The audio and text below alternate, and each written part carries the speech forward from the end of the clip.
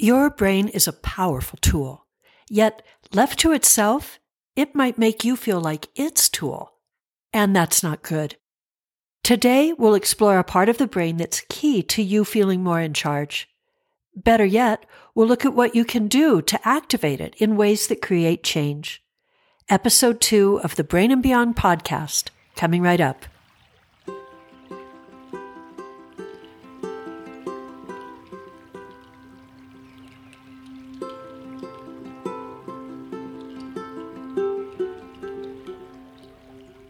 Welcome to The Brain and Beyond, a podcast about neuroscience, mental balance, and hope for the future.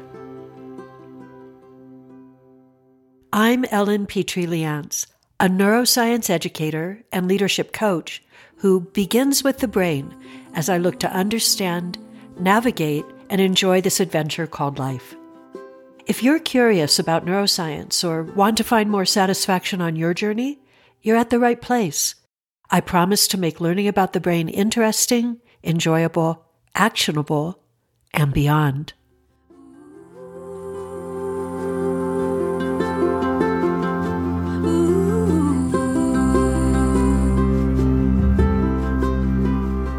Hello, and welcome back to the Brain and Beyond podcast. This is episode 2. And we're going to take a deep dive into a part of the brain many of us wish we could call upon more often, the prefrontal cortex, or PFC. I love sharing the PFC with real-life audiences because of a fun little introduction I call the PFC hug. Now, unless you're driving or otherwise operating heavy machinery, you can try it for yourself. Put your hands in the air, palms facing you, at about eye level. Now, interlock your fingers so your thumbs are pointing up, and rest your palms on your forehead. That's right, pinkies at about eyebrow level, heels of the hands on your temples. Thumbs up like horns. There, you're hugging your PFC. Oh, I wish we were on Zoom right now so I could see you. I'll paste a pic or two in this episode's resource page so you can see a few group PFC hugs. And if you haven't taken your hands down yet, give those thumbs a wiggle and say thanks to your PFC, because it really deserves all the hugs and the thanks it can get. Why? Because it's charged with the big job of supporting your highest human cognitive functions, things unique to that part of the brain, and things no other mammal's PFC, and all mammals have their version of a PFC, is known to do. Now, I won't get into the specialness of the human PFC in any way that suggests it, or we, are better than other beings in the world around us.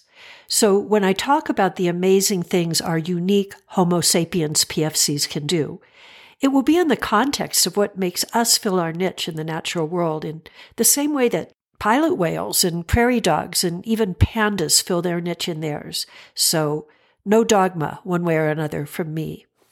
Yet objectively, the human PFC does some pretty amazing things. The list often begins with things like reasoning, thoughtful consideration, comprehension, impulse awareness, and self-control, persistence, perseverance, what are often called executive functions. They're all activated in this area.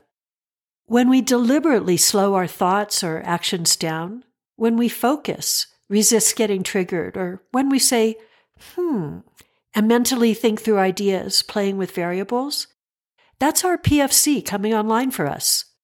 The concept of meta-thinking, which means thinking about our thinking or paying attention to our thoughts, that too, based in the PFC. There's a great book about the brain, Your Brain at Work by Dr. David Rock. Dr. Rock talks about the PFC as the director, like the person who directs a theater production or stage play. The director's job is to tell the various actors and stagehands when to step in and do their thing, sometimes even how to do their job better. It's a good model for some key PFC functions, though not always. When we're stressed or scared or burdened by concern, or even when we're tired or hungry, other parts of the brain tend to grab that director's chair and take over the show. The general difference is about the gap between reactive and responsive thinking, kind of like what's been called thinking fast and thinking slow. The fast brain calls on established maps and routines, ones we've already habituated, efficient and well-worn paths, even if they're not the ones we want. Much of the time, though, that's exactly how we want to think, and even how we need to think. Yet the slower, more reflective, responsive mode of the PFC, becoming aware of and more connected to that, can be a game changer. Let me give you an example of the two modes of thought so you can try for yourself. See if it lets you feel the difference. First, an easy question. What's 10 times 10? Maybe you were able to answer that without actually thinking. The answer came up without effort, and you had it fast. Now let's activate some other pathways. Think of a child, one that you love, someone maybe 6 or so years old. Or imagine someone you care about as a 6-year-old, curious, bright-eyed, wanting to know more about the world. Now, imagine them wanting to solve 10 times 10 and coming to you for help. How would you help them understand how to do that? It's interesting. Sometimes I ask that very question at group gatherings, and people come up with very fast answers. They shoot their hands up into the air saying, I'd put 100 pennies on the floor, or I'd draw lines on paper. Those are good answers, yet things get really interesting when the slow answers start coming up. They tend to be more creative, playful, unique, and memorable, things that would spark real understanding and create a sweet moment of learning and fun. It's that slow word that suggests PFC activity. Yet, if you're like me, you probably feel that we live in a time and within a culture that seems less and less about anything slow, which is why it takes intention to activate the PFC. We're conditioned to think fast, to answer fast, and to feel there's something wrong with us if we need to slow down and think things over. Which is too bad, because when we move fast, we tend to miss out on a whole lot of what our brains are really good at, including the power of the PFC. Now, before we go any farther, I do want to paint a fuller picture of the PFC, because as I hinted at in episode 1, the PFC is often not available when we want or even need it most. The PFC seems to be the part of the human brain that went through the most change, anatomically and functionally, during that crucible of transformation spanning a few million years that laid the foundation for anatomically modern humans. You know, folks like us. During that time, the development of that region gradually began to change our appearance, pushing our foreheads, forward, which is part of why we have such a different profile than even our closest primate relatives. Now, we may think of, say, 1 million years as a long time, yet by evolutionary standards, it's pretty meh. After all, the ergonomics of walking on 2 legs began more than 5 million years ago. Over that time, our ancestors slowly but surely refined the upright gait most of us use to get around today. So it's fair to say that the human prefrontal cortex is actually a relatively new concept in brain evolution. And as you might imagine, sometimes new releases, so to speak, ship with some bugs. One bug of the PFC is that it is energy inefficient. An adult brain, which makes up only 3% or so of an average human's body mass, uses about 20% of the body's energy. The PFC, which takes up about 10% of the brain's real estate, burns through about 20% of the fuel the entire brain uses. Efficiency in all kinds of design comes with time and iteration.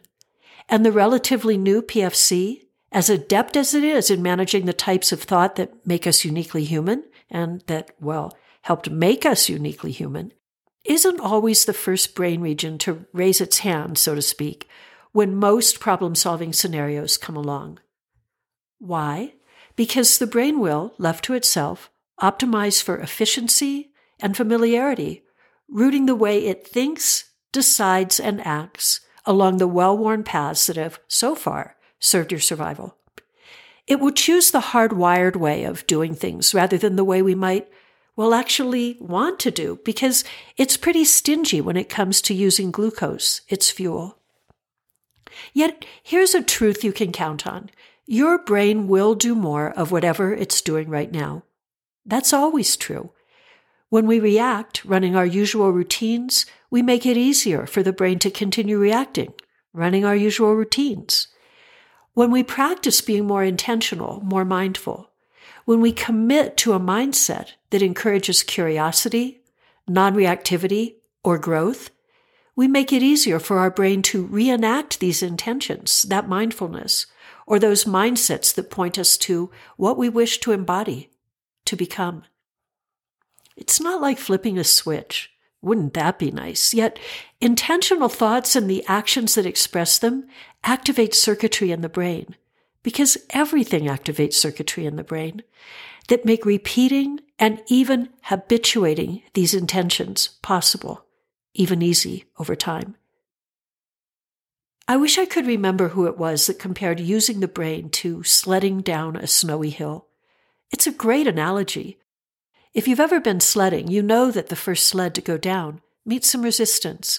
The snow may be packed, and pushing the sled blades through it takes a bit of effort and ends up giving you a bumpy ride. The second sled to descend, though, it has an easier time, traveling through the beginnings of tracks.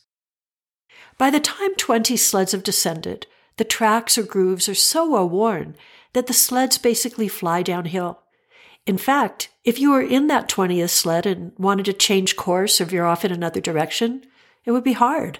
The well-worn pathways would lock you in, like a brain does, which is why change can be so difficult. This leads to an important insight about intention and the PFC's role in helping us realize new mindsets, aspirations, habits, or thought. When we visualize a new intention, or journal it, or talk about it sincerely with a friend, we prime the PFC to pay more attention to that intention. We're recruiting from existing networks in ways that can increase the PFC's ability to hold that information and strengthen other networks that might be aligned. I mentioned mindsets, skill sets, and brain sets in the last episode. Maybe you're seeing how that model works. As you activate the PFC with an intention, the mindset, and practice the actions that reinforce that mindset, the skill sets, you begin to literally change the networks that form your brain's understanding of the job it needs to do. This practice also increases gray matter in the PFC, and that's a good thing. Using your prefrontal cortex intentionally causes it to fire and wire in ways that, with time, actually make it easier for you to shift mental gears and engage the types of thought that align you more with your intentions. The new brain sets become a new baseline, one you can build on again and again in ways that bring deep satisfaction. There are 2 secrets to doing this. The first is setting an intention and literally keeping it in mind as you activate your mindset through skill sets that, you know by now, update brain sets. The second is slowing down. This is the power of a pause, a breath, even one, a moment to simply sense the difference between the conditioned reactions and the appropriate response, at least sometimes, even for a moment. Dr. Lisa Feldman Barrett, an amazing neuroscientist and breakthrough researcher and an expert on the psychology of emotion, talks about how emotions are selected, maybe you heard the air quotes around that word, selected by the brain based on established neurocircuitry. As the emotional centers of the brain receive incoming information, they vote on, air quotes again, what meaning to make of that information based on the size, strength, and span of the networks that are associated with similar information. In other words, the brain matches incoming information to what it's experienced in the past, and it determines, based only on that, how you should respond to that new incoming thing. Then it assigns, so to speak, a positive, negative, fearful, happy, angry, or other emotional tag, air quotes, that dictates your reaction or response. In short, it's simply neurocircuitry. The reaction with the most associations wins. Now, I have no evidence for what I'm about to suggest, and I've never seen a research study about it, and I don't even know what kind of test or measure could validate it, except maybe common sense. It may be that simple. Planting a mindset or intention in the PFC activates networks in that region. Maybe, especially if given a moment, a short pause, that activity shifts the vote, so to speak, inviting a different path than the brain's reactive decision would make. A new response arises, one that activates a positive emotional tag and adds one more step to that firing and wiring that leads to change. There's a study by the National Institute of Health that shows that extreme exercise, the type that leaves you sweating and panting for breath, is good for the PFC because it forces more oxygen into the bloodstream and thus carries more to the PFC. I read that and thought, hey, awesome. But couldn't we just breathe? And that actually is another powerful way to invite the PFC online. After all, oxygen and glucose travel together through the bloodstream. So a breath, even one intentional breath, invites your huggable, wholly human, highest cognitive processing brain region, the PFC, to come online and help you show up as you want to. There's plenty of research that shows how people with well-developed PFCs, which are often the result of intentional mental practices, tend to have more favorable results in academic and life pursuits. So knowing about it is a first step toward paying attention to it, and even to activating it to find more satisfaction and mental balance in your life. Now, by the way, there are conditions that make the PFC harder to access and can even take it pretty much offline, short-term or long. That's important to remember, and we'll explore it more ahead. Do keep in mind, though, that PFCs work best when their owners feel safe, psychologically, physically, and socially. Also when they're not hungry or hangry, obviously, or sleep-deprived. Exercise helps too, probably because of that oxygen thing, yet likely also for other reasons. Yet, even conditions like long-term stress or trauma seem to become less of a PFC blocker with small practices, intentional mindsets, and a teaser for our next episode, mindfulness and meditation practices. That was a lot of information. I'm wondering if it was too much information. After all, I've been learning about the PFC for years, and wow, I just downloaded a lot of what I've learned in 20-something minutes. Although, that might be my PFC working. It's watching out for me, as the brain always does, reminding me to stay aligned with my intention to make neuroscience easy to understand, actionable, and encouraging for anyone who wants to learn about it. I'd love feedback on anything I could explain more clearly or do better. I'll share my email address, as I say, till next time in only a moment.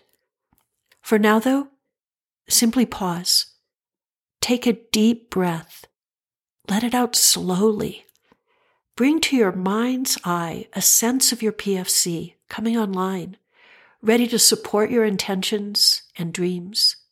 Whether with your hands or simply with your thoughts, give it a hug. You're going to do great things together.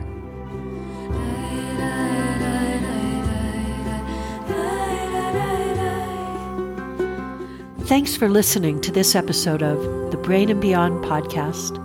I absolutely love how listeners like you are learning about the brain and activating more well-being, confidence, balance, and hope through what's shared here. Be sure to visit www.thebrainandbeyond.com to explore your favorite episode.